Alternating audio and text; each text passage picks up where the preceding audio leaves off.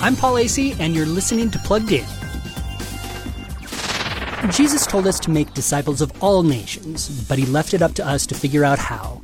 So Isaac Mogilevsky has taken the Great Commission to YouTube. His channel, Daily Disciple, asks and answers the hard questions that viewers might have about the faith, be they Christian or not.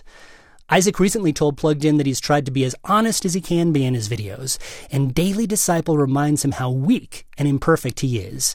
But he adds that the channel has helped him deepen his own relationship with God. Some of the topics Isaac takes on can be hard and heavy and not the sort of thing that young kids might be ready for. But overall, Daily Disciple's honest, winsome take on Christianity gives YouTube one of its most interesting, important, and inspiring outlets. For more YouTube reviews, head to pluggedin.com/radio, and be sure to check us out on Facebook and Instagram. I'm Paul Asay for Focus on the Family's Plugged In.